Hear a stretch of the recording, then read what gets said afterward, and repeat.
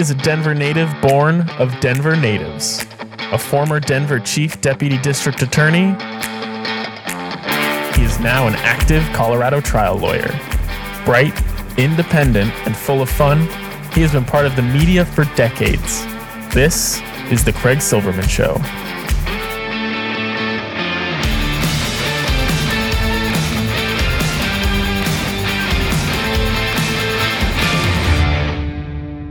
Oh, what a world, what a life, what a day. Saturday, May 1, 2021.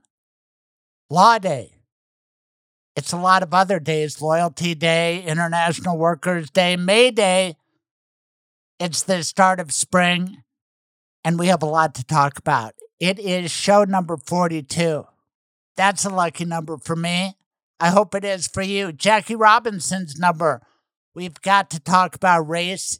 It comes up in the movie that keeps coming up throughout this show, 3 billboards outside Ebbings, Missouri.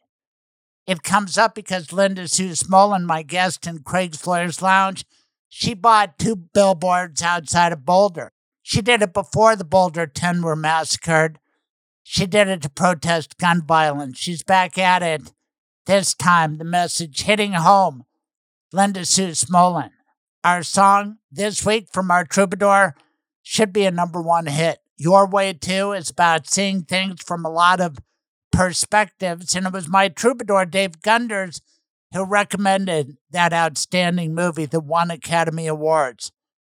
Listen to the song, listen to our discussion, including our discussion of cops being good and bad, humans the same way. Dr. Craig Farnsworth is all good. He's been good for so many Masters champions.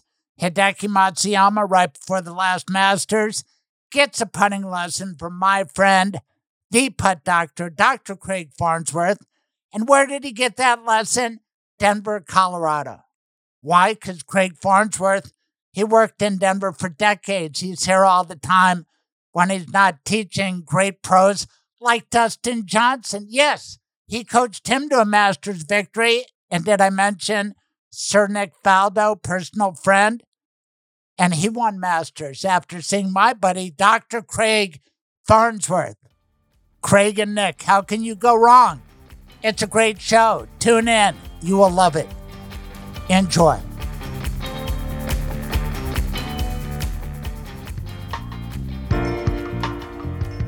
Welcome to Craig's Lawyers Lounge.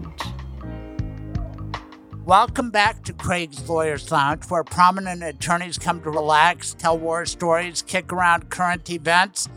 And first of all, let's start with your name, because I don't meet a lot of people named Linda Sue. And that's one word, am I right? It is. It's Linda Sue Smolin, and it's one word. And how did that come about? It's probably one of the more benevolent things my parents did. All my sisters seem to have double names, but I just have one that's runs together, and it's a pretty special name for me. I think it's good because Linda and Linda Sue on its own is beautiful, but you would probably think, oh, you're probably Linda Susan Smolin. And no, you're not. You have a distinct spelling and 2 words combined into one. I bet there's a lot of confusion that's caused. Well, I wouldn't say confusion, but I get called lots of double names. I get called Sue Ellen, Patty Sue, a variety of just different double names. Rarely do they get it right. And I'll say to people, when I introduce myself, I said, you won't remember, but you'll remember it's a double name. It's Peggy Sue. So I get a lot of varieties. I do answer to any double name. What a great name for a lawyer, though. Have you ever thought about exploiting the Sue part of your name? Nope. I don't do personal injury. Shoot. Tell us what you do and how you qualify for Craig's Lawyers Lounge. When exactly did you graduate law school? Where? And how did you pass the bar? I graduated law school in 1982, New England School of Law in Boston. And a couple of days after I graduated, I migrated out here. I had done an internship with the U.S. Attorney's Office in Denver. After my second year of law school, I had one of my sisters lived in Boulder, and I came out and just never looked back. Just loved Colorado. So here I am. And you've been living in Boulder, Colorado ever since, am I right? Ever since 1982. What is it about Boulder that is so attractive to you? Where did you grow up? I grew up in New York on Long Island and then went to law school for 3 years in Boston.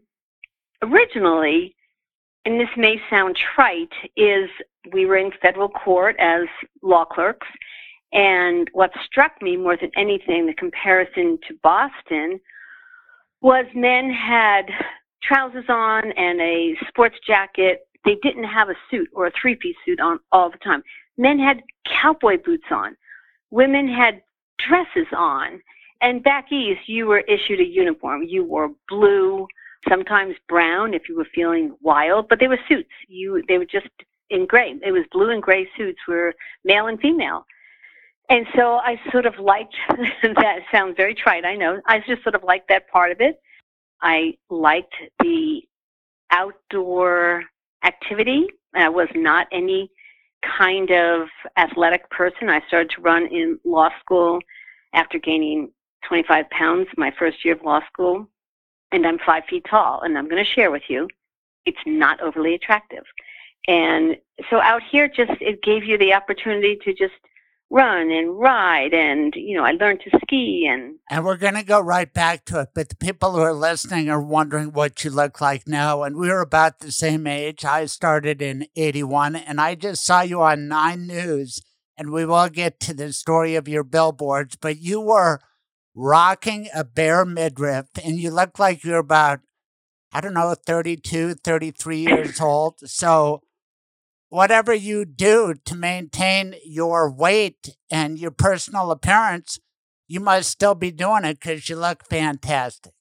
Well, that's very sweet of you to say. What I say is I'm Boulder fit. I don't do anything unusual. In fact, I had a very severe injury in September, and so just in the past couple of weeks have I started to go back to running like 1 mile. And I just came in from a 1 mile run. And so I'm slowly getting back to where I used to be. But running's what keeps me fit more than anything. Nice. And I'm thrilled that after 7 months after an injury that I can sort of slowly get back to it. We're going to get to that because I think that the injury is related to your character. And we talked, and I'm glad you were on the recovery trail. But tell us about your life in the law. Did you come from a family of lawyers? Anybody else? Oh, heavens. I'm one of 5 children, and I'm the only one to have gone to college. My parents didn't go to college, so I had taken 4 years off after high school and had some very, very interesting jobs in New York. And at some point, I just felt I needed to be educated. And so I went to college. I went to Hofstra University on Long Island, and I worked full-time, so my first year, and juggled an awful lot. And I finished my undergrad in 3 years, and then I said, it's got to be something else. And so law school just seemed like the likely thing. I didn't have a reference point. I didn't know any attorneys. I didn't have anybody in my family. So it was a whole new world for me. I bet it was. And you've made a career of it. It's like a minefield practicing law. I've enjoyed it. What about you during your 4 decades? I can say that I have generally loved what I do.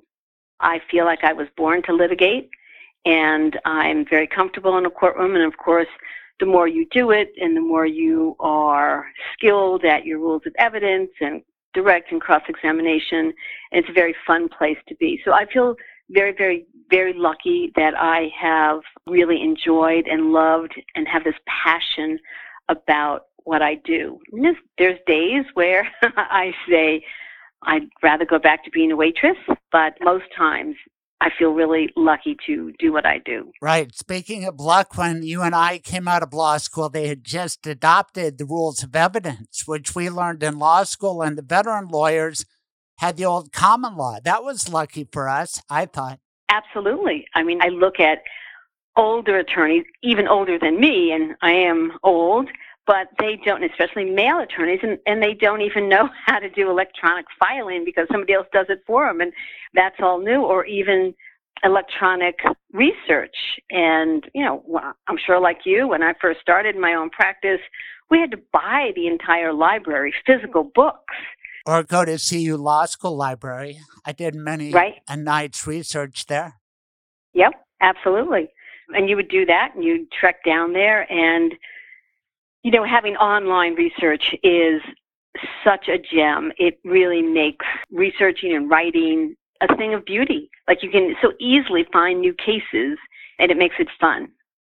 Right, and then you can cut and paste instead of retyping everything. It's a beautiful thing. Yep, it is a beautiful thing.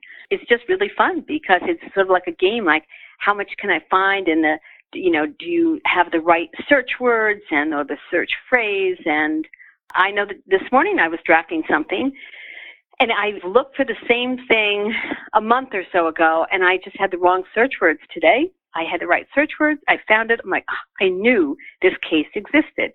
So it's really fun and it's a great thing. And I'm sure young attorneys go, you mean you had to actually go and pull a book in the library and then go to the copy machine and copy it and then type it into something? Yep, that's what we did for a long time. Right. And when you find a case right on point, it's a beautiful thing to find. The other day, they were complaining about my expert in a premises liability case because he cited OSHA and international building codes, and they said those don't apply, and his reliance on those shows he's not qualified. Well, there's a case out of the Court of Appeals in Colorado that stands for the proposition, which after 4 decades, you just kind of intuit, well, maybe they don't apply, but they are instructive. It doesn't mean they don't come in under Rule 401 as relevant evidence. And there was a case right on point, and I did not know that until I started to respond to something another attorney had submitted. So thank you for letting me brag on that. But I want to brag on you. And by the way, your practice, if I understand it, half criminal defense, half family law? Correct. And in a lot of cases, it's one and the same because you might have an abusive husband who needs divorcing. Or an alleged abusive I'm husband. saying it could happen any which way, right? You've That's seen right. it all. Yeah. And they do go hand in hand. I joke that there's not much difference between divorce litigation and criminal defense, and there really isn't. People laugh at it, but they're very similar, and they do go hand in hand. And it is very often that you have the crossover. Right now, I had a client who had 4 criminal cases, and my position, of course, is that it was a vindictive ex-wife with the divorce, and we just prevailed a little too well in the divorce case, but she just kept lodging criminal cases, and we'd win, or we'd get one dismissed, or 3 of them dismissed, and you do a plea bargain to 1 count out of a total of 19. And they go hand in hand. You just can't, and what I've said to the court in closing arguments recently in those cases, this case is not an island. It's like the Florida Keys, and you can't get to Key West unless you go through all the other islands first.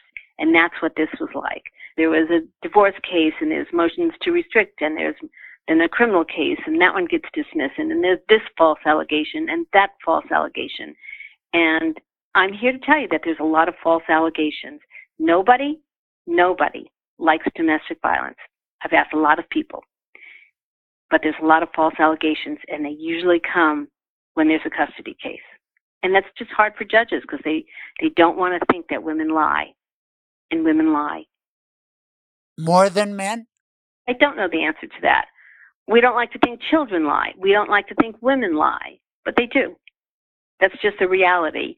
And it's usually women who are filing cases alleging some sort of abuse or harassment.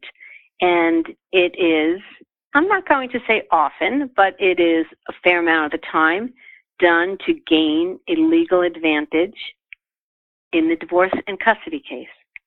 Now, I am listening. This is fascinating to me. Is most of your practice representing men involved in family conflict?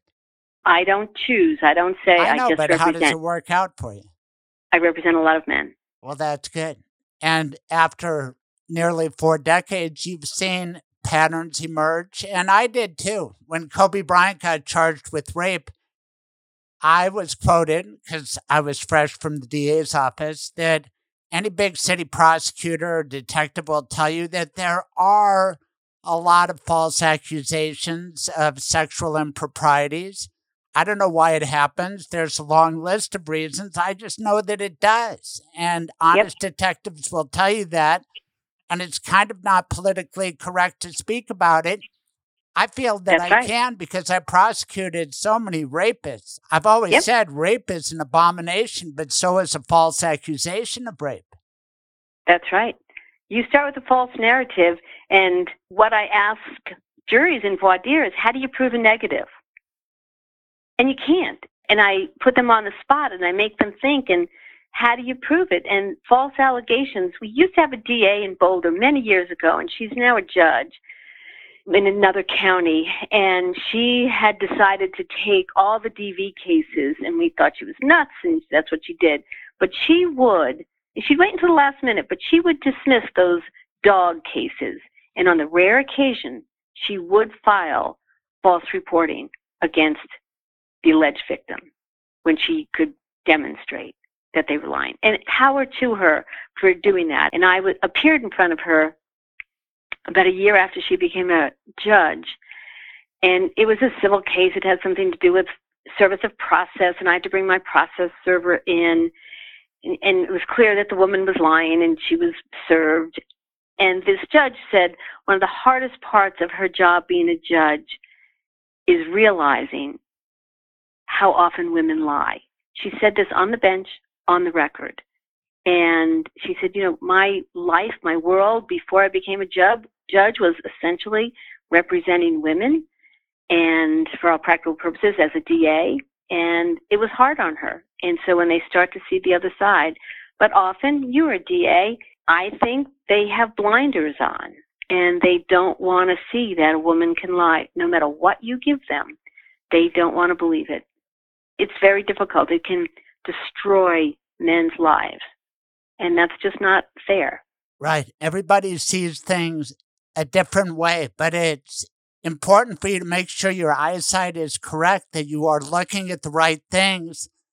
And the way you came to my attention, Linda Sue Smolin, was after, I think it was Parkland, you made sure that everybody saw your message about gun control by buying billboards. Imagine highways using traffic laws written in 1791. Just south of the city of Boulder. Imagine limiting yourself to medical care available in 1791. Sitting in open space. The Second Amendment was written in 1791. Her words that hover over a busy highway are hard to miss. Thoughts and prayers are not enough. This is the message Linda Sue Smolin put on a billboard soon after 10 people were shot and killed at a Boulder King Soopers. People in your community, people that you knew, were executed in the grocery store. That's not right. She has purchased billboards before, but this time felt more personal. I have lived in Boulder for 39 years. It didn't surprise me, as terrible as that sounds. I think it's going to happen in almost every community.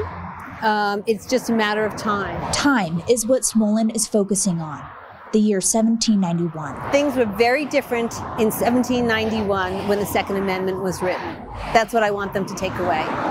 She hopes her message drives conversation, even get people outside her community talking. I am not looking, and I don't think anybody is, to take people's guns away from them. Her sign is off State Highway 93. A second one with the same message is north of Denver. It's close to $10,000 for the two. If it brings about a discussion about reasonable gun control, then it's money well spent. It's a price Smolin is willing to pay again to bring attention to the change she's looking for. Sure, there's anger and why something can't get done to again reenact the assault weapon ban. In Boulder, I'm Kelly Rinke, 9 News. Tell everybody about that. Yep, that was in 2018. The first ones went up, and there was just one, mass execution after another, and that is what I call them. I don't call them mass murders. I don't call them mass shootings. They are executions, and everybody's like, "Oh, this is awful," and thoughts and prayers are with the family, and nothing. Absolutely nothing got done. I said it then, I'll say it now. I never thought this was a political issue because it's not a Republican issue. It's not the Democrats. It's inertia. And things can't get done. For a long time, it was the power of the NRA. And now it's what I will call the extremists, the right-wing extremists who think that they have this unfeathered right to have any kind of gun. And it's not my desire to take their guns away from them, but it is to restrict assault weapons. And there's already what they say, well, you can't do that. The Second Amendment, well, those 32 words, you can read into them. And of course, the Heller opinion gave life to individuals' rights to bear arms. But it also came with a lot of caveats. And it suggests that a ban on carrying concealed weapons is lawful. And that's a restriction. That's a restriction. And the prohibitions on possessing firearms by felons and the mentally ill, that's a restriction. Laws forbidding the carrying of firearms to sensitive places like schools and government buildings, that's a restriction. And imposing conditions and qualifications on commercial sales of weapons.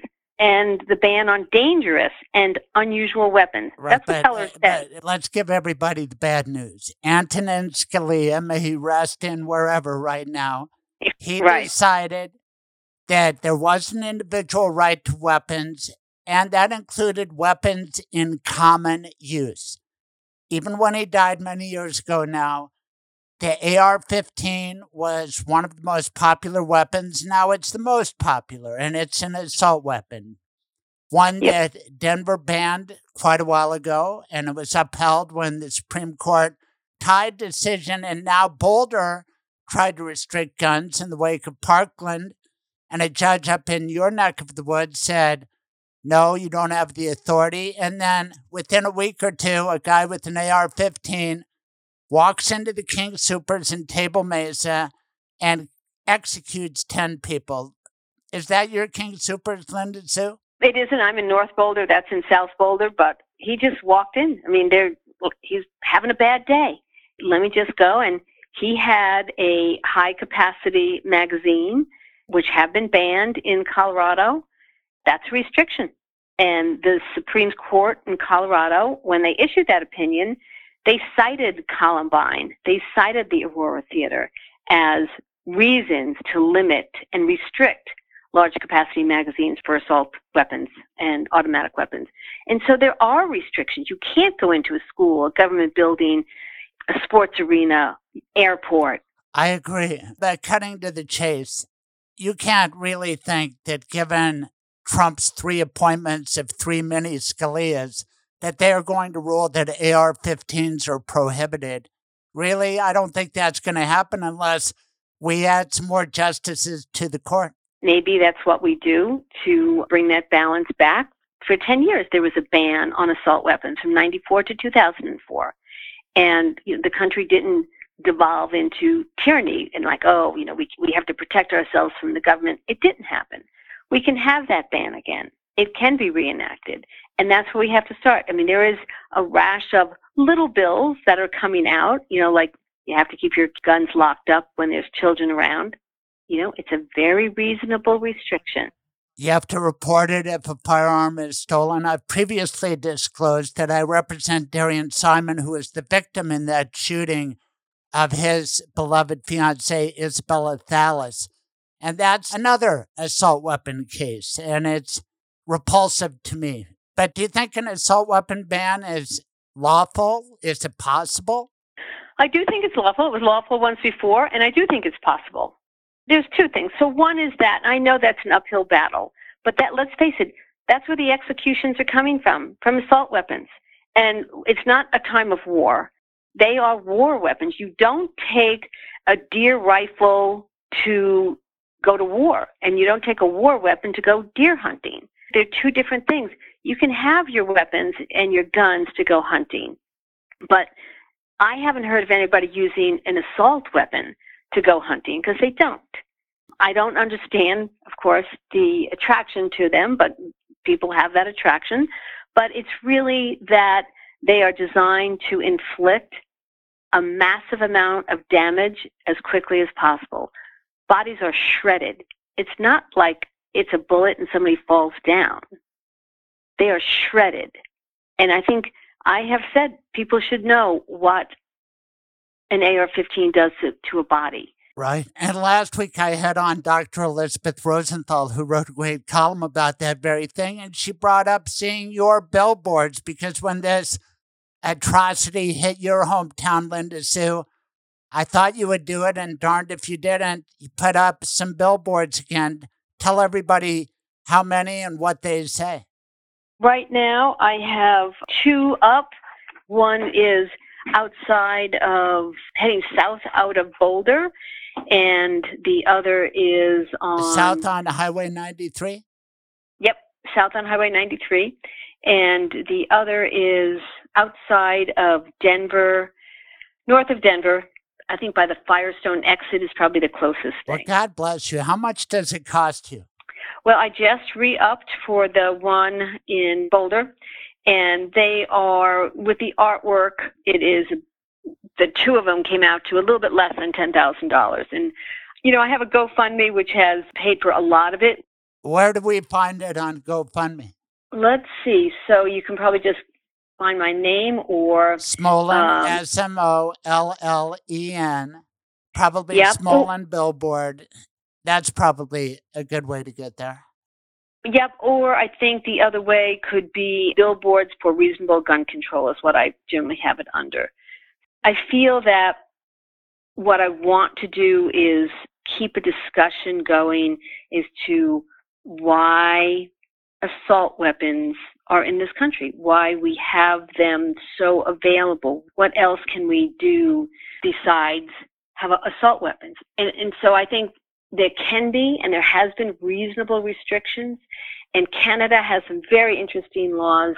They're not perfect, but treat it like a driver's license or a car registration. And you have to take a test. You have to pass the test. You have to register it.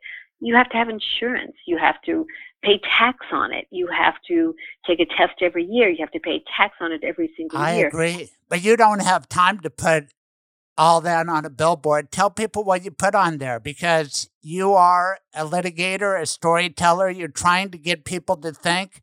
What words did you use? The first ones are about the amount of people killed every year by guns, including suicides, and it exceeded the amount of people in all of the wars. And this one was just to imagine having traffic regulations that were written in 1791. Imagine having internet and TV that was regulated by rules in 1791.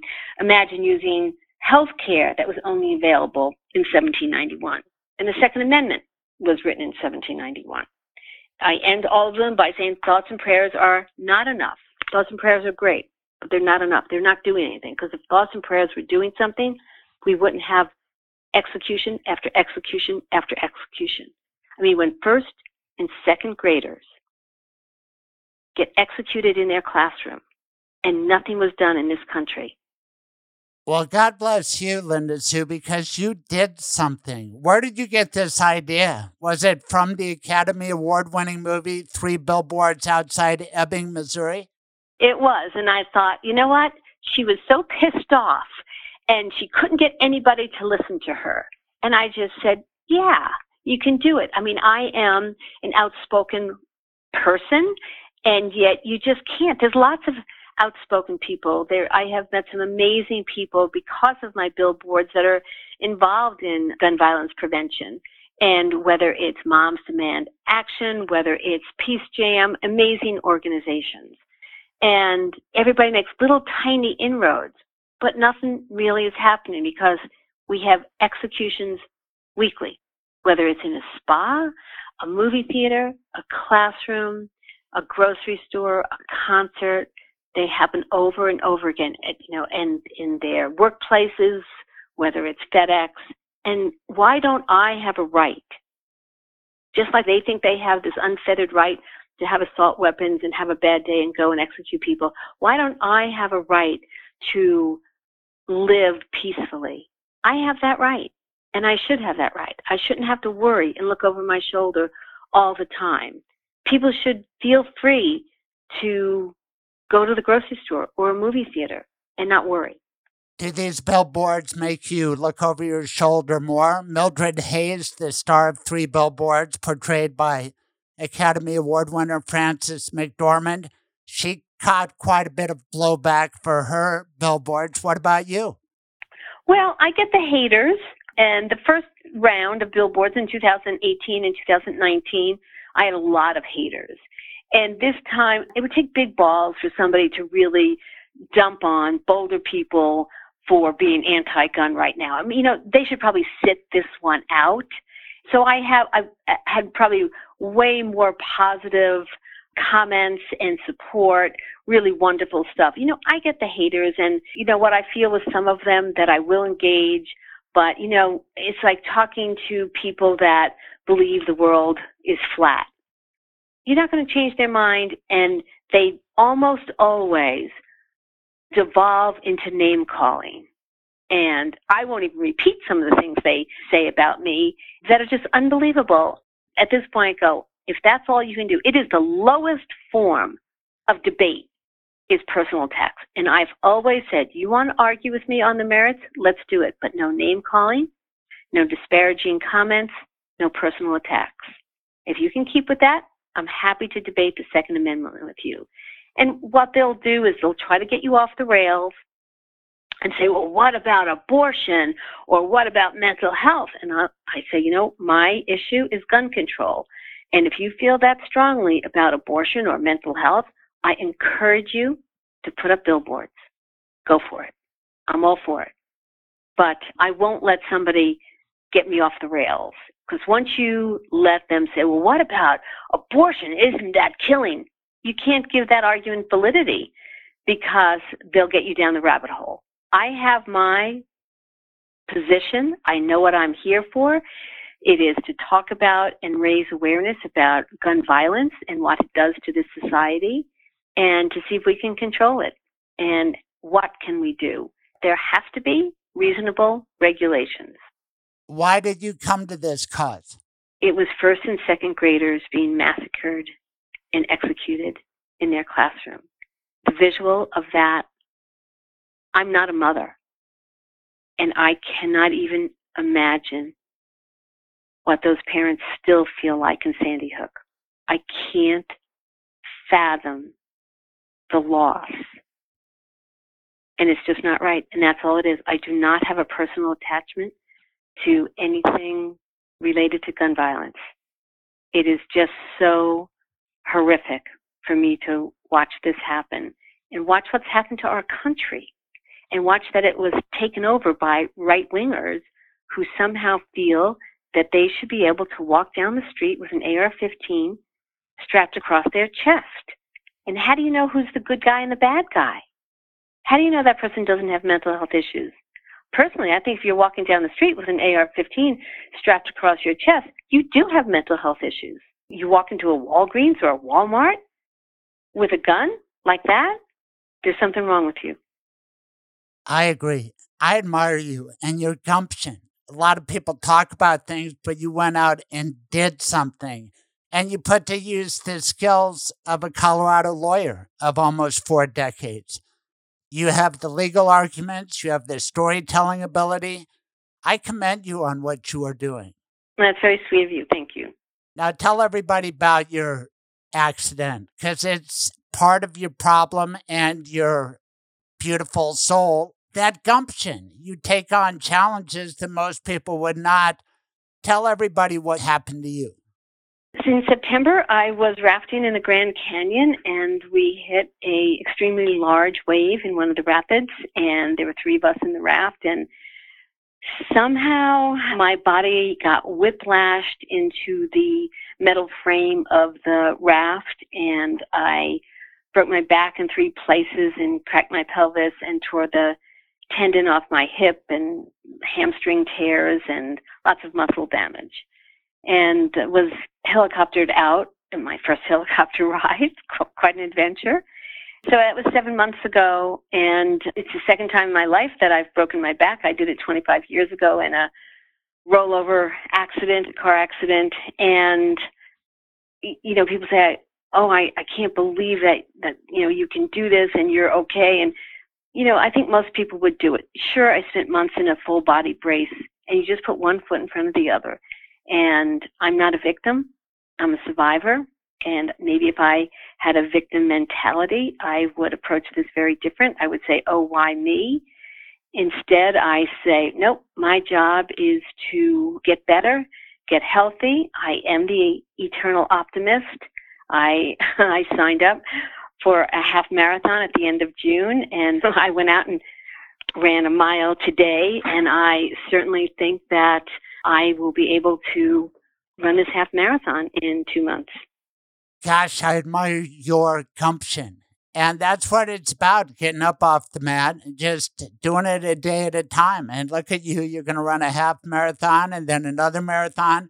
Do you think you'll ever go back, I assume, on the Colorado River, cutting through the Grand Canyon? I would absolutely do that if I was invited.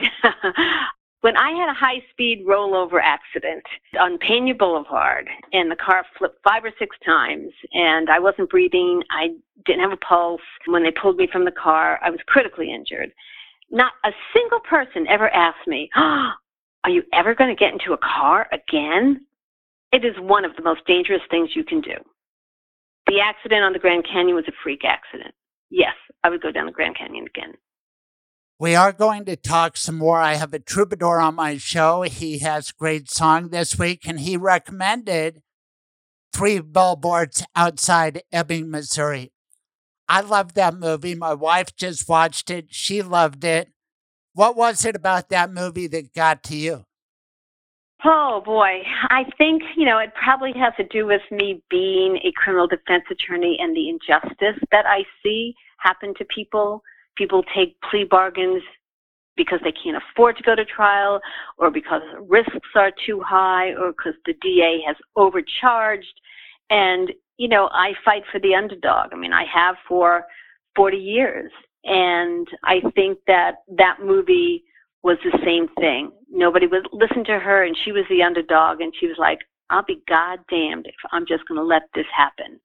And I'm going to do something about it. I'm going to get somebody's attention. And that's what you have to do. You have to be the gadfly. You have to stand up. You cannot be silent when there's injustice happening all around you. I had a judge just the other day. The DA said something, and it's a case that I'm, you know, one of my very many cases that I take personally. And the judge said, Ms. Smolin, do you have a response? A measured response? Because I go off the rails in the courtroom. I feel very strongly about things, and I'm not hired to make friends with the other side. I'm not hired to be a wallflower. I need for the court to understand that my client, there's injustice happening. So, I mean, I think in that movie, it was the same thing. In the movie, the cops were bad. They were racist. They were corrupt. They were stupid. And yet in Boulder, we had Eric Talley run into the Boulder King Supers, give his life.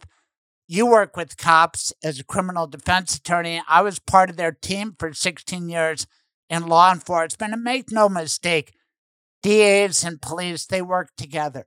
And 99% of the time, they have a common goal, which is to convict your client. So what do you think about all the police issues? Derek Chauvin just convicted, other things occurring in our neighborhood. Loveland, the arrest, the officer just got fired. Do you need to be arrested right now? No. Okay. Let's stop. Come on. I'm going home. She's doing pretty well. It seems that this has taken a huge toll on her, and you can tell that she's been affected by this. She doesn't understand at all why it happened. You can tell that it's made the dementia worse. No, on the ground. Stay on the ground. On the ground. On the ground. The video was taken at the Loveland Police Department the day Karen Garner was arrested by officers Austin Hopp and Daria Jalali. Garner's lawyer, Sarah Shelke, says she had the audio enhanced and added captions to make it more clear. How do you think that went? Well, that'll be great. According to Shelke, the video starts off with officers Hopp and Jalali talking about Garner's arrest. I'm going home. The video then shows Hopp and Jalali watching body camera video of the incident, at times laughing and seeming to celebrate, while Karen Garner was just a few feet away, according to her lawyer, in pain and handcuffed to a bar in a holding cell. I'm here! Shelke says the most disturbing part of the video was when Officer Hopp said, "Ready for the pop? Here comes the pop," a reference apparently to the officers dislocating Garner's shoulder and breaking a bone in her arm. Shelke also points out that the officers talked in the video about a blue team report, which police departments use to document use of force. Shelke says that proves that Loveland police leadership must have known about the incident soon after it happened last summer, despite putting out a press release to the contrary after she filed a federal lawsuit last week. I'm somehow even more disgusted. She loves all of her kids, all of her grandkids. Elisa Swartz is Karen Garner's daughter. She says her mother's dementia has worsened since the incident, and she has little to no memory of what happened. It doesn't make any sense why they did what they did. But Swartz says she will never forget the physical pain that Loveland police inflicted on her mother and the emotional pain they've caused her entire family. I feel like there needs to be some major changes within the police department, and I feel like there needs to be some jail time for those police officers. What do you make of all this, Linda Sue? A tempest in a teapot or a teapot?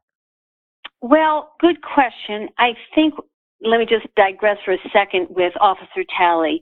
And when I have the haters online say, well, imagine if you didn't have the right to vote, or if you imagine if the First Amendment right, blah, blah, blah. And I say, imagine if Officer Talley's 7 children still had a father. And they say, well, what if everybody was armed in King Soopers? I say, Officer Talley was armed and trained. He was executed. Right, but he was the last one, would be their retort. Yeah. So what I think, what's happening now, I know, is that there is the code of honor with police officers, and they get away with it. They get away with lying. And I'm sure you have stories, I have stories of a police officer in Boulder who forgot that he was wearing a body cam. I had it, and he gets up there and he testifies. And DA directs him. I get up there, so I want to make sure he repeats everything a second time. And then I open my computer and bring up the body cam. And he physically just sort of, slumped in his chair, like, uh-oh. And he was too lazy to watch it before he testified and just thought he was going to be able to get up there and say anything.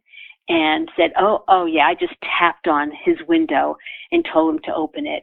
And you could hear him taking his baton and just smashing it onto the window, saying, open the fucking window or I'm going to break the fucking window. I'm glad you said fuck, because that is such a part of all of these incidents. You don't really decelerate a situation by saying fuck and motherfucker, get out of it. Right. When you start yelling those things, it's an accelerator, not a decelerator.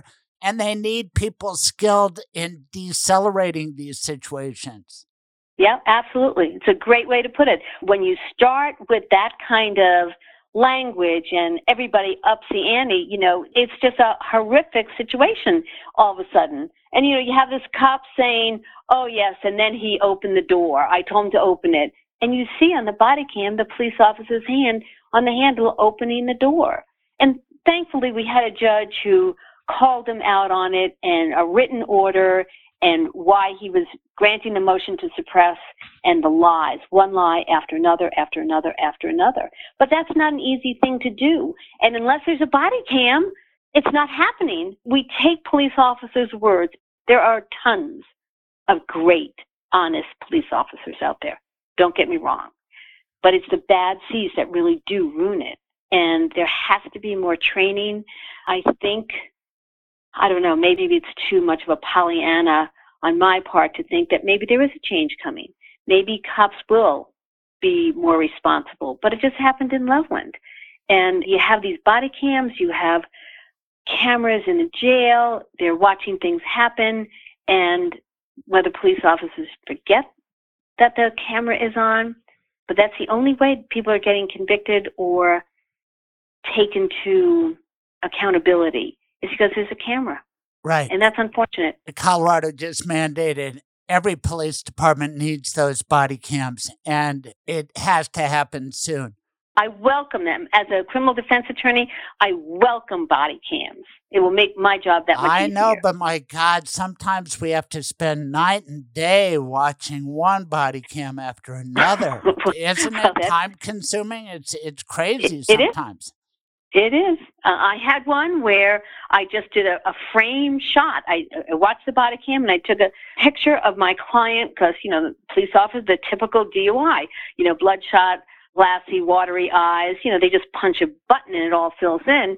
And I have a picture of my guy and close-up of his eyes. Perfect. And thank God for the body cam.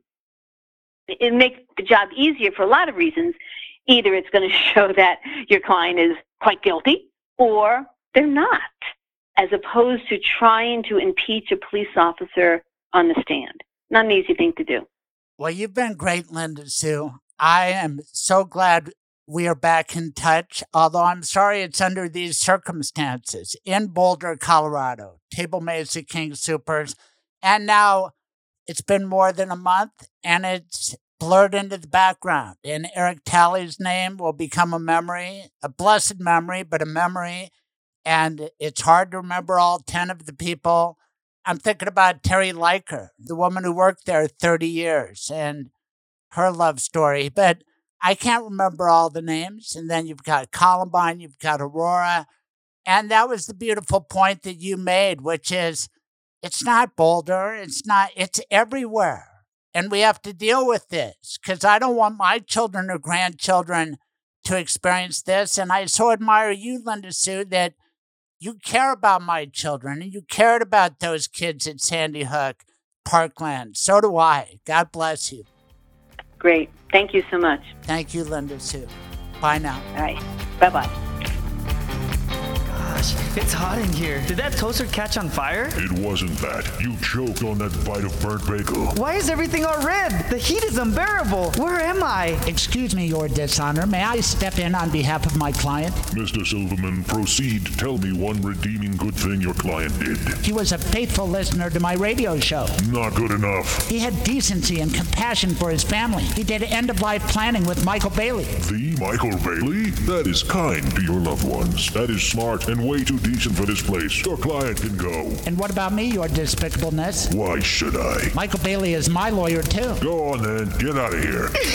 Now, part of that was serious and part of that was fictional. But you will die someday, and if you don't make a legal plan, the government will make one for you. Call my lawyer, Michael Bailey. His rates are reasonable, and he can meet with you and your spouse wherever you want and on weekends and evenings. 720-394-6887 or online at mblawllc.com. Now back to the Craig Silverman Show. Troubadour, my troubadour, this is a special occasion. Do you know why? Tell me, Craig. It's show number 42. Wow. My number back in the day in the high school hoop, 42. Jackie Robinson's number. It's always been lucky for me, and in the history of our recording together, I don't think we've had a recording session preceded by food. No, thanks for my health food. Now tell everybody about your double stack from Wendy's. I got it for you because it's not courtesy of me. It's free every time Nikola Jokic has a double-double, which is practically 95% of the time the Nuggets play. And if he doesn't get one, someone will. So all you have to do is order one thing and you get a free double. I did pay for your fries, though. Well, thank you and Jokic then. And I'm thanking you. Do you know why? Because you gave me First of all, your song this week, and we will get to that. It's epic. I think it's a number one hit. Your Way Too, or as I call it, if you could afford 4 words instead of 3, See Your Way To. Because our show today is, we've got an eye doctor, we've got billboards that people are looking at. It's perfect. And your lyric, try to see it my way too. But we'll get to that. So thank you. And you used a word on our walk the other day that was just right, and it stunned me. Do you remember which? Let's see. I don't. Anachronism. Oh, okay. And you were exactly right. It's something out of time. Right. That's what Linda Sue Smolin says about the Second Amendment. It was written in 1791 when a musket was the worst you could do. So it's anachronistic. Tell that to the originalists, right? Who look at this Constitution almost as a evangelist looks at the Bible. Scalia is dead, so I can't say it to him, but even if he was alive, he was equally unmovable, and I fear the Republicans are, and that may lead to more court justices, because we can't keep living like this. And when you get fed up, you do something about it. And during our walk, when I told you about Linda Sue Smolin putting up billboards, you said, Craig, have you seen 3 billboards outside Ebbing, Missouri? And it was a gap for me. I know it got a lot of awards. So, Mildred Hayes, why did you put up these billboards? My daughter Angela was murdered 7 months ago. It seems to me the police department is too busy torturing black folks and eating Krispy Kremes to solve actual crime. Dixon, I'm in the middle of my goddamn Easter dinner. Sorry, kids. I know, Chief, but I think we got kind of a problem. Sunshine beating on a good time. I'd do anything to catch your daughter's killer. I don't think those billboards is very fair. The time it took you to get out here whining like a bitch, Willoughby. Some other poor girl's probably out there being butchered right now. I saw you on TV the other day. Oh, yeah? Yeah, you look good. I mean, you came across really good. I think that guy wants to get in my pants. And because you are my troubadour and I admire your artistic taste, I had to go get it. And it was right there on my TV, free in my Xfinity package. I watched it and it touched me. How did you know? Well, because you're a guy whose heart is not far below the surface. That's why.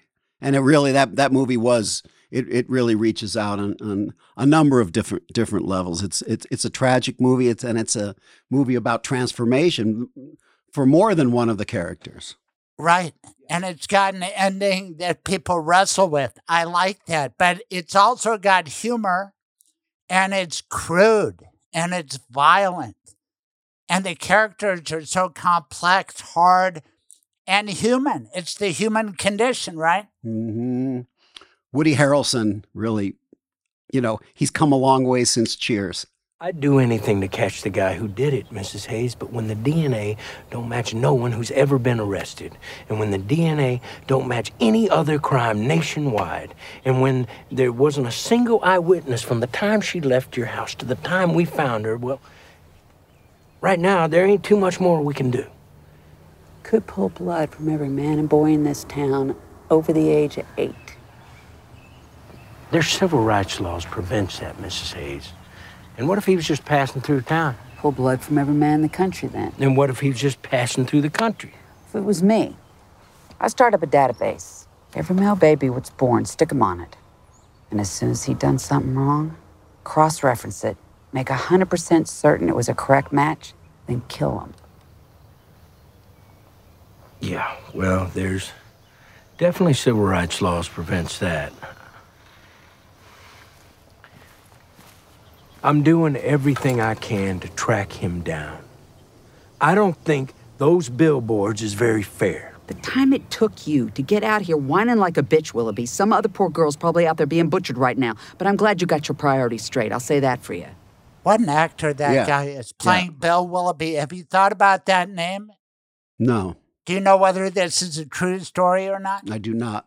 The guy who wrote it, he was driving through the Midwest and saw billboards castigating local law enforcement over a bad crime not solved. And he just kept thinking about it. And he constructed a fictional story around it. And one of the giveaways is 3 billboards, which is interesting if your name is Bill, which Woody Harrelson was Bill, and he was castigated with calling out Chief Willoughby. Willoughby, another variation of Bill, right?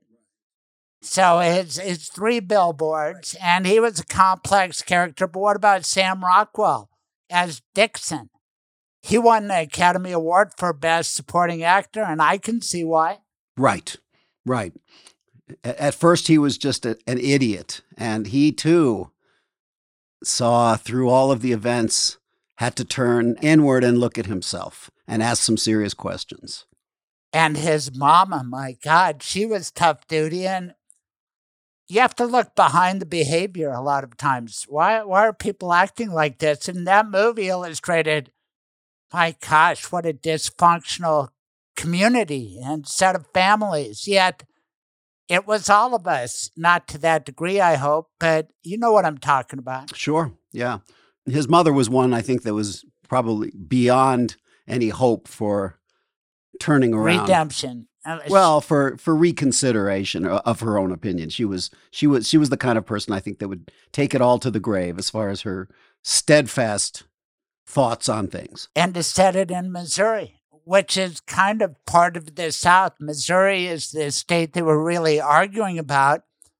And Mama Dixon, she was happy being part of the South. And there was such racism, and the cops were all stupid, corrupt. But in the end, Dixon and Willoughby, were they heroic? Were they not? That's why I think the ending was, I don't want to give it away, it's sort of deliberately vague, because people are vague and not all good or bad, except for you, Troubadour. How did you come to write such a masterpiece? See it your way, too.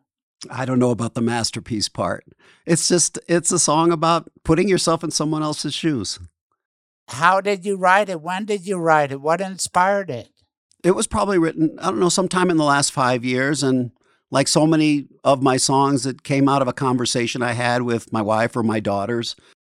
I think it's about your daughters, and you gave it away at the start because you write that you've known from the start, like you watched this child emerge, and maybe they have a different point of view, so try to see it your way too, but it's not just the words, Troubadour.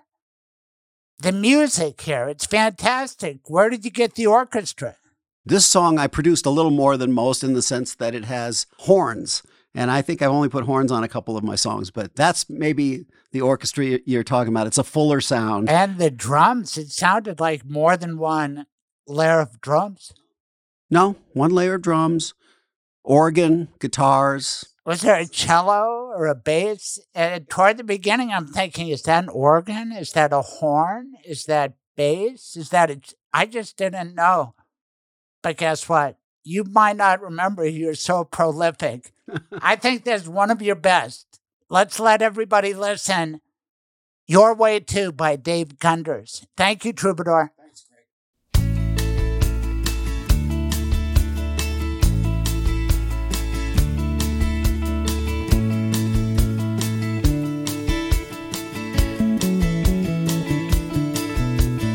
I gave you my heart.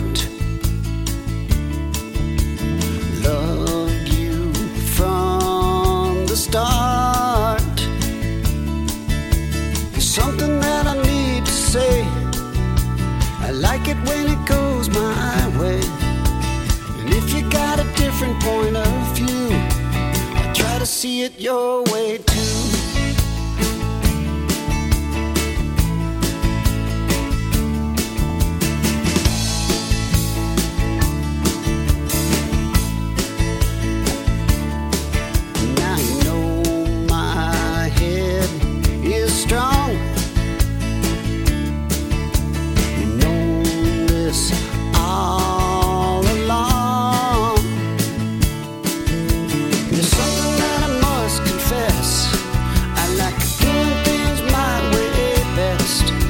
I'm stubborn like a mule, but I'll try to see it your way too.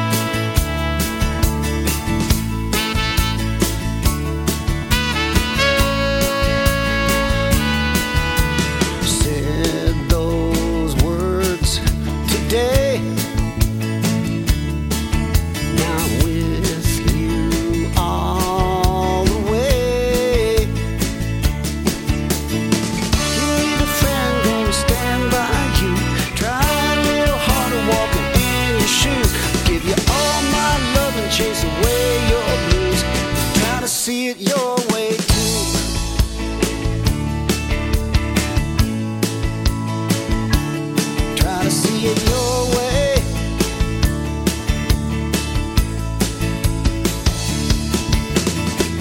Just a little tug of war don't last that long. You're your own woman and it makes me glad I can be happy with that. I can see it.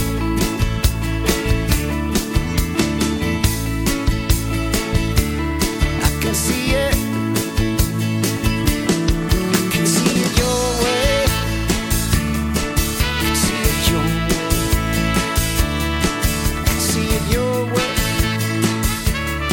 I can see it your way.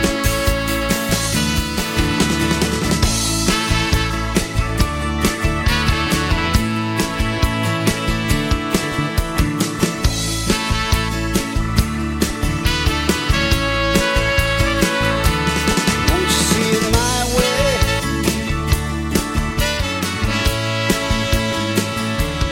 Won't you see it?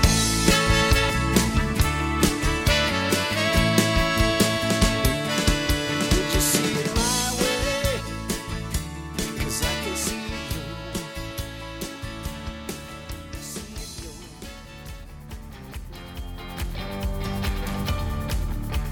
Wow, it's been almost 40 years that I've been a lawyer. Graduated CU Law in 1981 and began immediately. I am now with the law firm of Springer and Steinberg. Jeff Springer, a renowned civil attorney, one of the best in America. Harvey Steinberg, preeminent criminal defense attorney. We do it all at Springer and Steinberg, way over a dozen lawyers. If you need legal help, call me, 303-861-2800, 303-861-2800. Ask for Craig. We can deal with your legal situation and make it better. Thank you. If I had to guess, that's one of the biggest topics that must come up in your practice. How can I provide for my kids' education, my grandchild's education? And aren't there some tax benefits to doing it certain ways and not others? There can be. Depending on how you structure a trust, you can get a tax break on your taxes now. You can get a tax break on any estate tax in the future. So let's say that Donald Sturm has $2 billion, which I don't know how much he's worth now, a lot. But let's say he's got $2 billion and he decides to donate all $2 billion to some sort of charities, whether it be the University of Denver School of Law or something like that. Well, if you have, the estate tax limit is $11.7 million. So anything above $11 million would be taxed as an estate. So that would mean if he's got $2 billion and, 40% estate tax, there's going to be something like, $800 million worth of estate tax. He says, well, I don't want to pay that. So I'm going to donate all of it to charitable causes. Well, a donation to a charitable cause is going to be exempt from the estate tax. So then he wouldn't have to pay any estate tax. I don't know if he's that charitably minded. And there's certainly a lot of other sophisticated techniques to use to get around estate taxes. But if you're charitably inclined, it certainly can give you quite a tax break, either from an estate tax perspective or an income tax perspective, depending on how you structure things. It's all about planning. That's why I'm so glad I discovered you, Michael, and I get nothing but great feedback. I feel good about sending people your way because it means they can check that off their box of what needs to be done, and they need a steady, reliable person like you. Give out your contact information one more time. Sure. My phone number is 720-394-6887. And again, that's 720-394-6887. That's how you get a hold of me.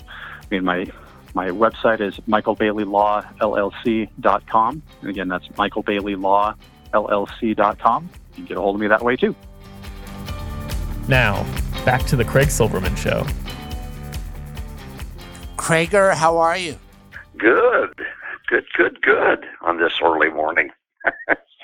Earlier in California, gosh, you live in a beautiful spot. The palms, that picture you have at puttdoctor.com, it's thrilling to a guy who's looking out his window at gray skies.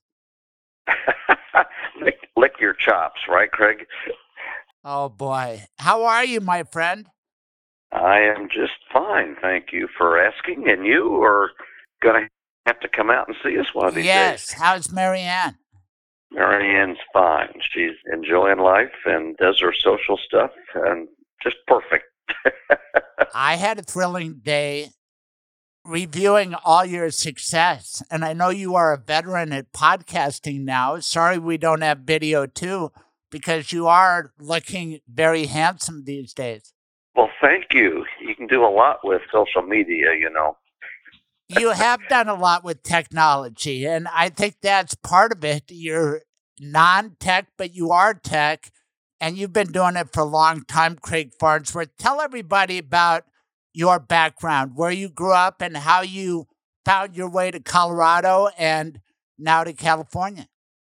Well, sure, Craig. I grew up in Indiana and went to Indiana University School of Optometry. My dad was a golf pro in later life, so we spent our summers working the golf course and then playing golf. So that's how I put myself through college, and family obviously was a big part of that. And then went in the Army during the Vietnam War and was an eye doctor, coached the basketball team and played on it, coached the golf team and played on it, and then moved to Colorado and was an eye doctor there for 30 years in your area in Lakewood, Colorado at South Lakewood Medical Dental Building. And in that time, I started becoming involved with children's vision and found out that working with children and doing eye exercises, that a lot of them got better in sports. And we started migrating to helping athletes and ended up being a Denver Nugget eye doctor for 8 years, working with them on visual skills to improve their shooting and their concentration. And then we went on to work with the Olympic Training Center, and I started the first vision testing and performance laboratory with several optometrists down there. And that still is ongoing in several ways. And from that, the shooting team got me involved with the Secret Service instructors, and then Secret Service instructors got me involved with the Delta Force commando trainers. And so we worked with them on visual mental skills, and they used my program for training. And all that time, we just kept migrating more and more toward golf. And then Jim McLean gave me a chance to work at the brand new PGA West Academy he had. So we decided to jump ship and move to California in the Palm Springs area, and been working putting ever since. So tough life. Hello, I'm Dr. Craig Farnsworth, the Putt Doctor. Welcome to the beautiful Palms Golf Club in La Quinta, California, my teaching residence. I look forward to seeing you soon as a student in one of my clinics on putting, green reading, or mental focus. Let me share a few details of why my visually based approach will improve your golf game. You're a hard worker, and gosh, you should write a book. I'd say that, but you've already written 2 bestsellers, See It and Sink It. Do I have it right? It's on my shelf somewhere. Correct. Yes, that was the original. 1997, as I recall.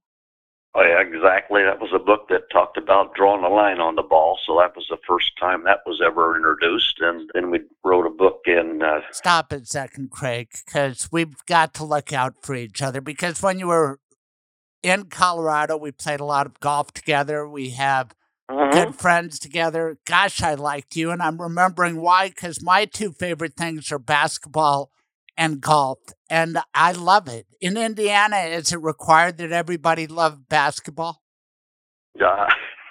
We learned to dribble a basketball before we dribble out of our mouth, I think, Craig. So, yes. But really, the 2 sports are really about getting the ball in the hole, and you made the great discovery about the eyeball being an integral part of it. It's logical, but let's just stop there, because I'm not really a sports show or a science show, but is there a more fascinating organ in the body than the human eye? It's got to be amazing to study it. Do you feel like you've got it mastered, or are there new developments all the time? Yeah, I say that we constantly learn more and more about the eye, but we're visual creatures, and basically around 85% of what the brain takes in for information to deal with during the day is vision, and we're anatomically and physiologically a visual creature, so you got to have good visual skills and visualization to play sports. And most athletes we test are incredibly motor skilled and visual skilled. So the accuracy of the visual system is what we work with. And even though you may think you see a cup accurately 30 feet away, most people see it short and left or short and right, and that's where they putt to. And it's the job of sports vision optometrists and like myself to get the player to start localizing the target more accurately in space. Even though they see it clearly, they don't locate it clearly. That's why you see a lot of problems in basketball with shooters, especially different parts of the court. And that's why I see even a lot of tour players who think they line up properly. Just had one yesterday, and he said, wow, that was the most eye-opening session he'd ever had, which was a good pun intended.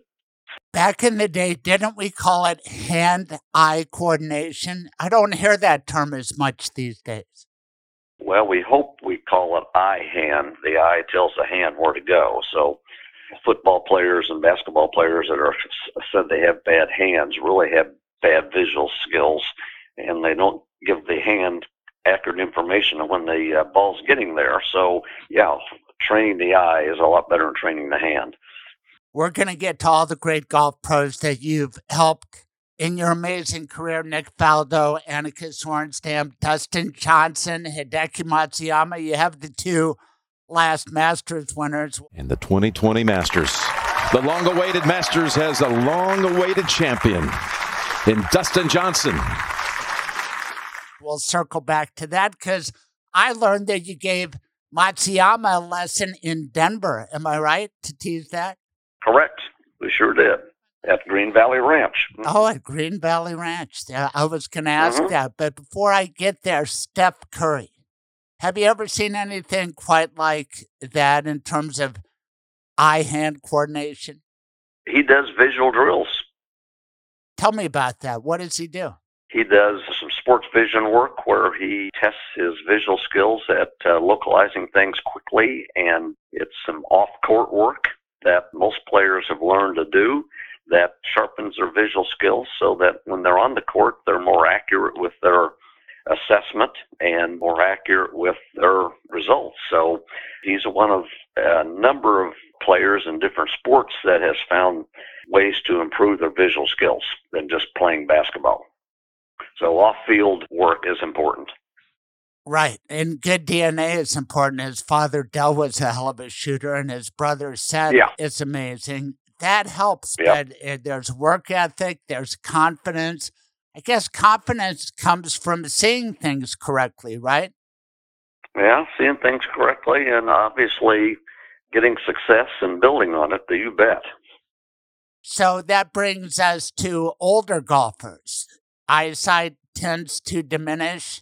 The hands aren't quite as steady. What do you say to an aging athlete?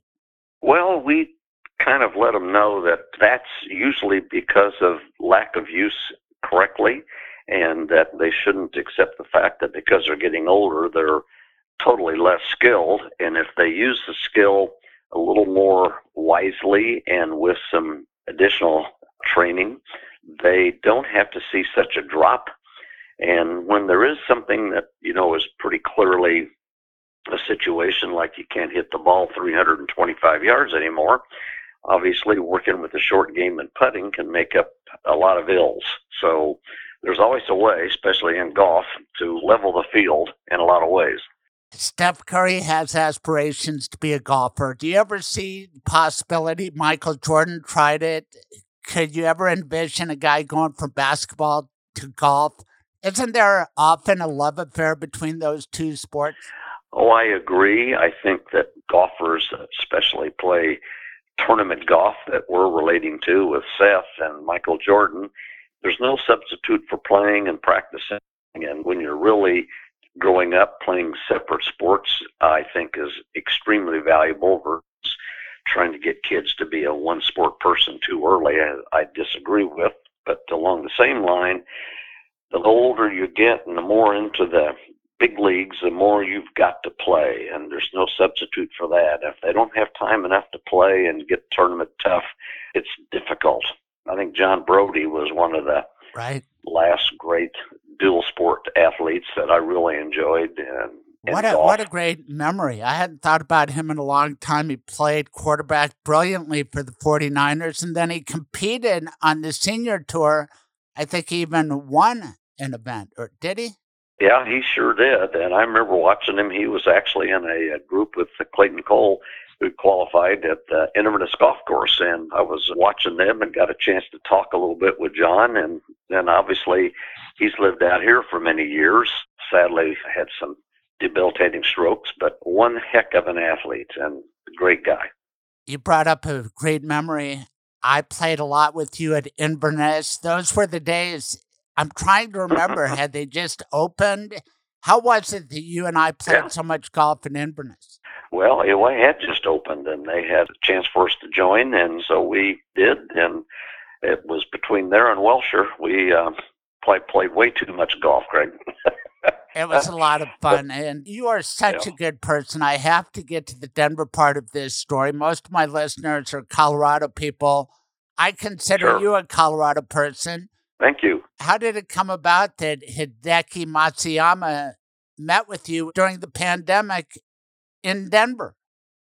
He had just come from Murfield Village, was not putting well, and believe it or not, a Japanese photographer, watched me give a lesson to another Japanese player, a lady, and he never forgot that, and he was pretty much following Matsuyama most of the time, so he put into their little gray matter that there's a guy that he thought Matsuyama should see, and by golly, he and his contingency of trainer and agent / interpreter and caddy came out from Murfield and met me at Green Valley Ranch, and we worked there for a good part of the day before he went on to L.A. and then Pebble Beach for the Open.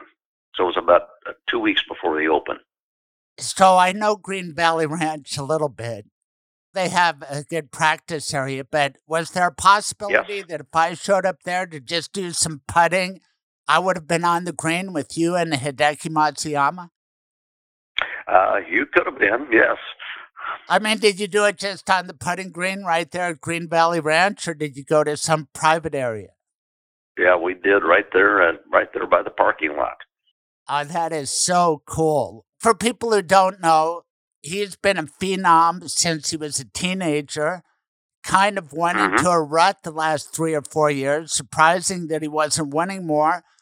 I guess it was his putting because he just won the Masters, but it was a doubleheader for you because you had coached Dustin Johnson right before he won the previous Masters. My God, Craig. And it's a Masters for Matsuyama. First player from Japan to win this Masters tournament in the 85th plane. The country celebrates a dream realized, and what a moment for that man. What a climax for your career. Yeah, we've been very fortunate and have had some good success, and we appreciate people recognizing our ability to help them, and so it's just a matter of hooking up. So we've been blessed, definitely. I wonder how many of these calls you get. They must come unexpectedly, kind of like my business as an attorney. People don't anticipate they might need one, or like a doctor. You are the putt doctor. How does that call go? Hey, it's Hideki Matsuyama's people. He needs an emergency putting lesson. Can you meet him somewhere in America? And then he takes a private plane to meet you? Well, he took a regular plane, the whole contingency did, from Columbus, Ohio, and we got on the green, and his interpreters talk about his problems, and then from there we did a little computer analysis, and then did some setup pictures, and it was pretty clear that his setup was not as consistent as he thought it was, because he's usually pretty meticulous, but we proved to him that he wasn't as meticulous as he could be. And he had a really good breakout season putting for the rest of the year. And then next season, the COVID season, he ended up changing everything. So we saw him in TPC Scottsdale right before they shut the tour down, and it was pretty clear he had lost the plot and gone back to some things that weren't so successful. So through his agent now, we've been working with getting his set up where I'd like it. And quite honestly, Craig, it was the first time I haven't watched him a lot because I've been busy, but it was the first time I saw him really going back to measuring his distance from the ball with his putter from the ball to the toe line and going through some of the things we wanted him to do to get into a proper setup. From there, he can use his immense talent. But before, he was having trouble lining up and getting his eyes in the proper position, so target line never looked right for him. So he was very meticulous in the Masters, and I think that was that. And his short game got him to win. He's also was first in short game scrambling, which you got to witness hole after hole. It was unbelievable. Does he draw the Farnsworth line on the ball? Yes, he does. In fact, he gave me a nice bow when I told him I was the one that invented that. You should get the credit. You should get a royalty. All the golf ball manufacturers put it on the ball if you want it now. Tell everybody how you came up with that. And do you feel like you don't get the proper credit for the Farnsworth line?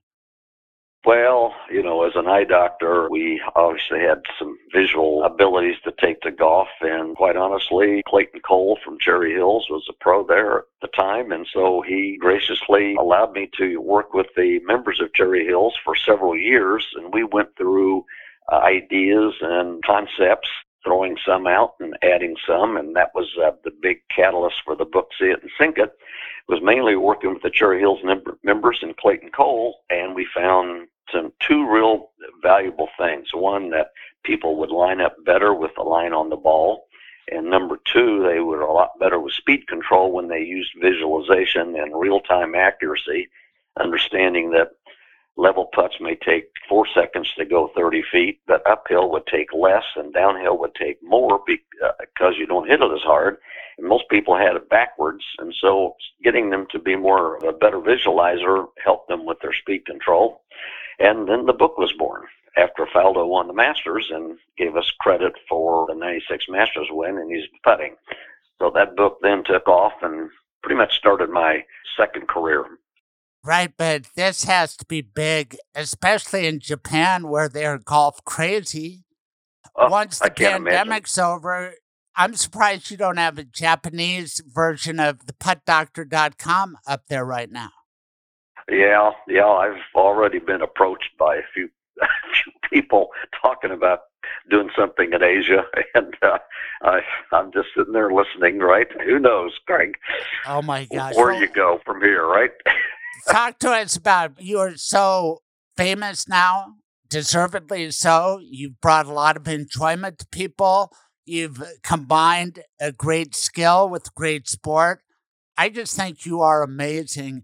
When you describe yourself, do you say I'm from Colorado or from Indiana? How do you feel about Colorado, and how often do you get back? Well, we feel great about Colorado. We're there every summer. We'll be there again in June through August, teaching some at Common Ground with Elena King and also Lone Tree and up at Green Valley Ranch. So we kind of are very blessed to have those pros and clubs grant us an ability to work with their facility. And so we're real blessed to be able to see some people from Colorado and work with them. I have some people flying in from out of state, obviously, but we get to see a lot of Coloradans and we love it. I like to play Common Ground on Tuesdays. Maybe you can join our group this summer. Well, you never know. As busy as I've been, I'm going to take some time off, Craig. God, I need to recharge the batteries. I don't blame you at all, but what do you think about Colorado golf? And when you come back to Denver, you must be amazed at the way it's grown. Oh, boy, I tell you, the little time I had last summer, you couldn't get on. I mean, the pandemic, there's been no sport, I think, that's benefited more than golf. And if you hadn't been doing better and making hay during this pandemic, you weren't paying attention. Golf-wise, it's been fantastic. It really has. It's been a respite, and I'm glad to see golf come back. Do you think it's back to stay? And what do you make of this Topgolf phenomenon? And I love it. And can I just say that one of the best things about living in America and in Colorado is that you can go to a putting green on your own, work on your putting, maybe listen to a podcast, and it's free. Isn't that the most unbelievably great thing about golf? I've always enjoyed that. I agree. It's got a lot of opportunity. It's a beautiful look at what man has done with nature, and you get to go to some beautiful places and meet some beautiful people. So I don't know of a sport that's like it. You're right, Craig. And when I did some good putting, it was back in the day when I'd spend hours with my buddies playing, 25-cent putting games. And it was fun. It was competitive. To me, there was nothing that got you more ready to really play than to have a good putting buddy and have a match on the putting green. You bet. Those are great little games to play and test your ability to handle pressure and get some experience also. So I love games. Perfect.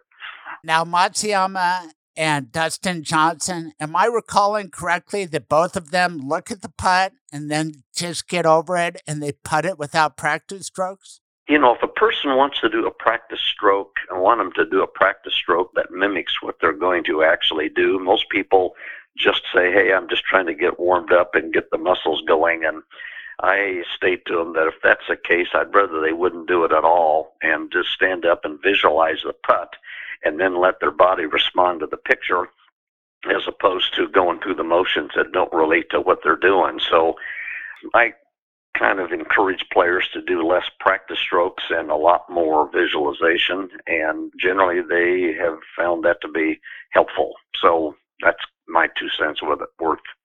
And the golf industry, you're a big part of it. I'm wondering about backyard greens. Are those helpful or hurtful to people? Because sometimes you get used to a totally different kind of texture and then it does not translate to the course. Do you recommend backyard greens? I bet people have approached you to be a part of that. Oh, I've done some backyard greens years ago in Denver with Kenny Knox and Gary Hallberg company. But, it's like any practice. If you practice smart and you have a set conditions for alignment and speed and recognize uphill and downhill putts on a green like backyard green, if you can approximate that. But most of the backyard greens, at least if you would use some device to help you appreciate what straight is.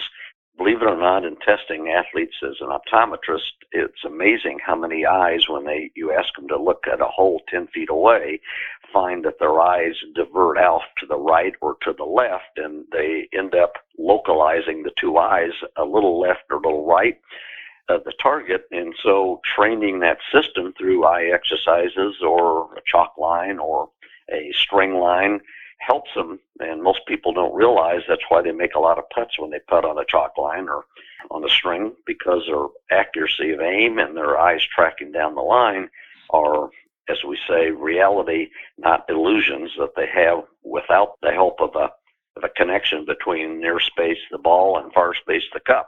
You've got all those devices at puttdoctor.com. I urge people to go there, find out how handsome Craig is. Most guys named Craig are pretty handsome, but that's a great club. The Palms in Palm Desert. How did you find that place, and is that where you make your home to? Yeah, luckily I was just kind of transitioning off of PGA West Academy there, and the course was starting to be built, and so I asked one of the principals, J.D. Ebersberger, who was recruiting, if it'd be a possibility by coming over and teaching, and lo and behold, we had a lunch meeting 2 days later, and he gave me a deal I couldn't refuse, so I've been there ever since. And after about 4 years, they built me a putting green and then another one, so I've got some nice facilities. I'm very blessed over at the Palms. So what's your average working day like? Generally about 7:30 to 7, sometimes with no break, but it's fun. So as a lot of my students call it, this is not work. You're having too much fun doing this. And so I'll take that moniker. I have fun talking to you. Who in the golf world is the most fun person? I mean, most golfers are pretty intense, but you've been around those amazing personalities. who stands out in your golf memories? Famous people that you'd say, hey, Craig, if I could have you meet one or two people, you really should get to know this person. Yeah, I've been very blessed. I've got a lot of fun golfers that I've worked around and worked with. Recently, Mike Weir, just a wonderful person playing the Champions Tour. Obviously, my all-time favorite is Sir Nick Faldo. We've been friends and hit it off from the very moment I sat down with him for breakfast in 1995 in December at Lake Nona, and we chat frequently, sometimes weekly, sometimes monthly, depending on what's happening. And most people don't appreciate him for what he is. They just think about his golf aura when he was going through his shtick of being himself and not talking to anybody else in a selfish way. But once he got off of golf in terms of playing and out there, people appreciate his wit, his humor, and he's a delight to be around. He spends a lot of time when he comes to the desert seeing my kids and talking to them at dinners. And so blessed to have him as a dear friend. Hi there, I'm Sir Nick Faldo, and I've known Doc here for nearly 20 years, and I want to tell you, he's got some really good stuff, and it's worked for me. Gosh, Sir Nick Faldo. He seems like a great guy. He does a ton of television, and he always seems to bring it. You know, he doesn't have a down day. He loves the game of golf, and he can be critical of the players, but he doesn't really rip them like Johnny Miller did.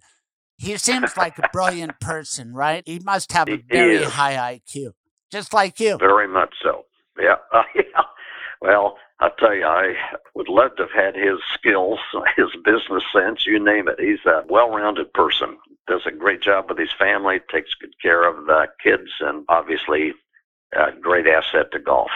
Well, so are you, Craig Farnsworth. Thanks for your valuable time. Go out there, give about 20 lessons today, and I can't wait to see you in Colorado or maybe out in the desert if I ever get out there, okay? Look forward to it, Craig Silverman, and let's play a little golf. Be back there in the middle of June, and we'll find a time. Young man, thanks for all the great work you do. Thank you. Say hi to the family. Bye, Craig. Well, same to you. Thanks, say to Trish. Bye-bye. Hey, it's my honor to talk to you about the Colorado Hawks. This is a good program helping kids, underprivileged kids, kids with dreams of playing sports, kids who could use help to go to college. The Colorado Hawks produce high-level athletes in boys and girls basketball and girls soccer. The program prides itself on keeping kids off the streets, helping underprivileged youth earn opportunities they might not get otherwise. Most importantly, the Colorado Hawks produce an affordable program that has never turned an athlete away due to expense. The Hawks love Nikola Jokic, just like we do, and currently have a t-shirt selling fundraiser with 100% of the proceeds going right back into this program. Head to Jokic for MVP, or if it's easier to spell, and it is, Joker for MVP, Joker for MVP. Get a great high-quality shirt that says, you guessed it, Jokic for MVP, and help a great organization at the same time. Let's come together to support a program that has helped to provide so many opportunities for Colorado's young people. That's Jokic for MVP to buy a shirt with all proceeds going to the Colorado Hawks organization. Thank you. Gosh, I had another great week practicing law. So many good results for my clients. That makes me happy. If you'd like to be happy, give me a call. 303-861-2800. 303-861-2800. I'm getting good at this. Give me a call. 303-861-2800. If I'm not the right lawyer for your problem or case, I bet I know the right one, and I will tell you who it is. Thank you.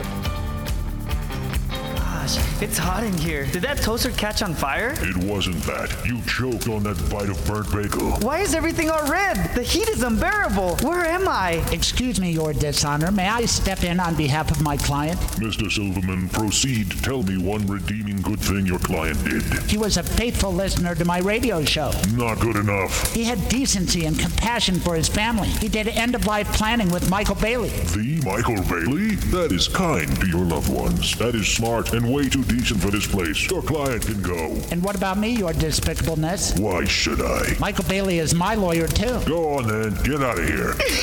Now, part of that was serious and part of that was fictional. But you will die someday, and if you don't make a legal plan, the government will make one for you. Call my lawyer, Michael Bailey. His rates are reasonable, and he can meet with you and your spouse wherever you want and on weekends and evenings. 720-394-6887 or online at mblawllc.com. Now back to the Craig Silverman Show. I told you, Craig Farnsworth and Nick Faldo, they're buddies. Anybody who could help me with my putting like that to win a Masters, that would be my buddy too. Thank you, buddy Craig Farnsworth. You were terrific. Nick and Craig, what a pair. Dave Gunders and Craig. I love that guy. What a musician. His song Your Way Too, perfect for the 2 billboards that were brought to you by Linda Sue Smolin. And what a session we had in Craig's Lawyers Lounge. Thanks for listening. Until next Saturday, bye. Thank you for listening. Tune in live every Saturday morning, 9 to noon, Mountain Time. Visit thecraigsilvermanshow.com for the podcast, blog, and more.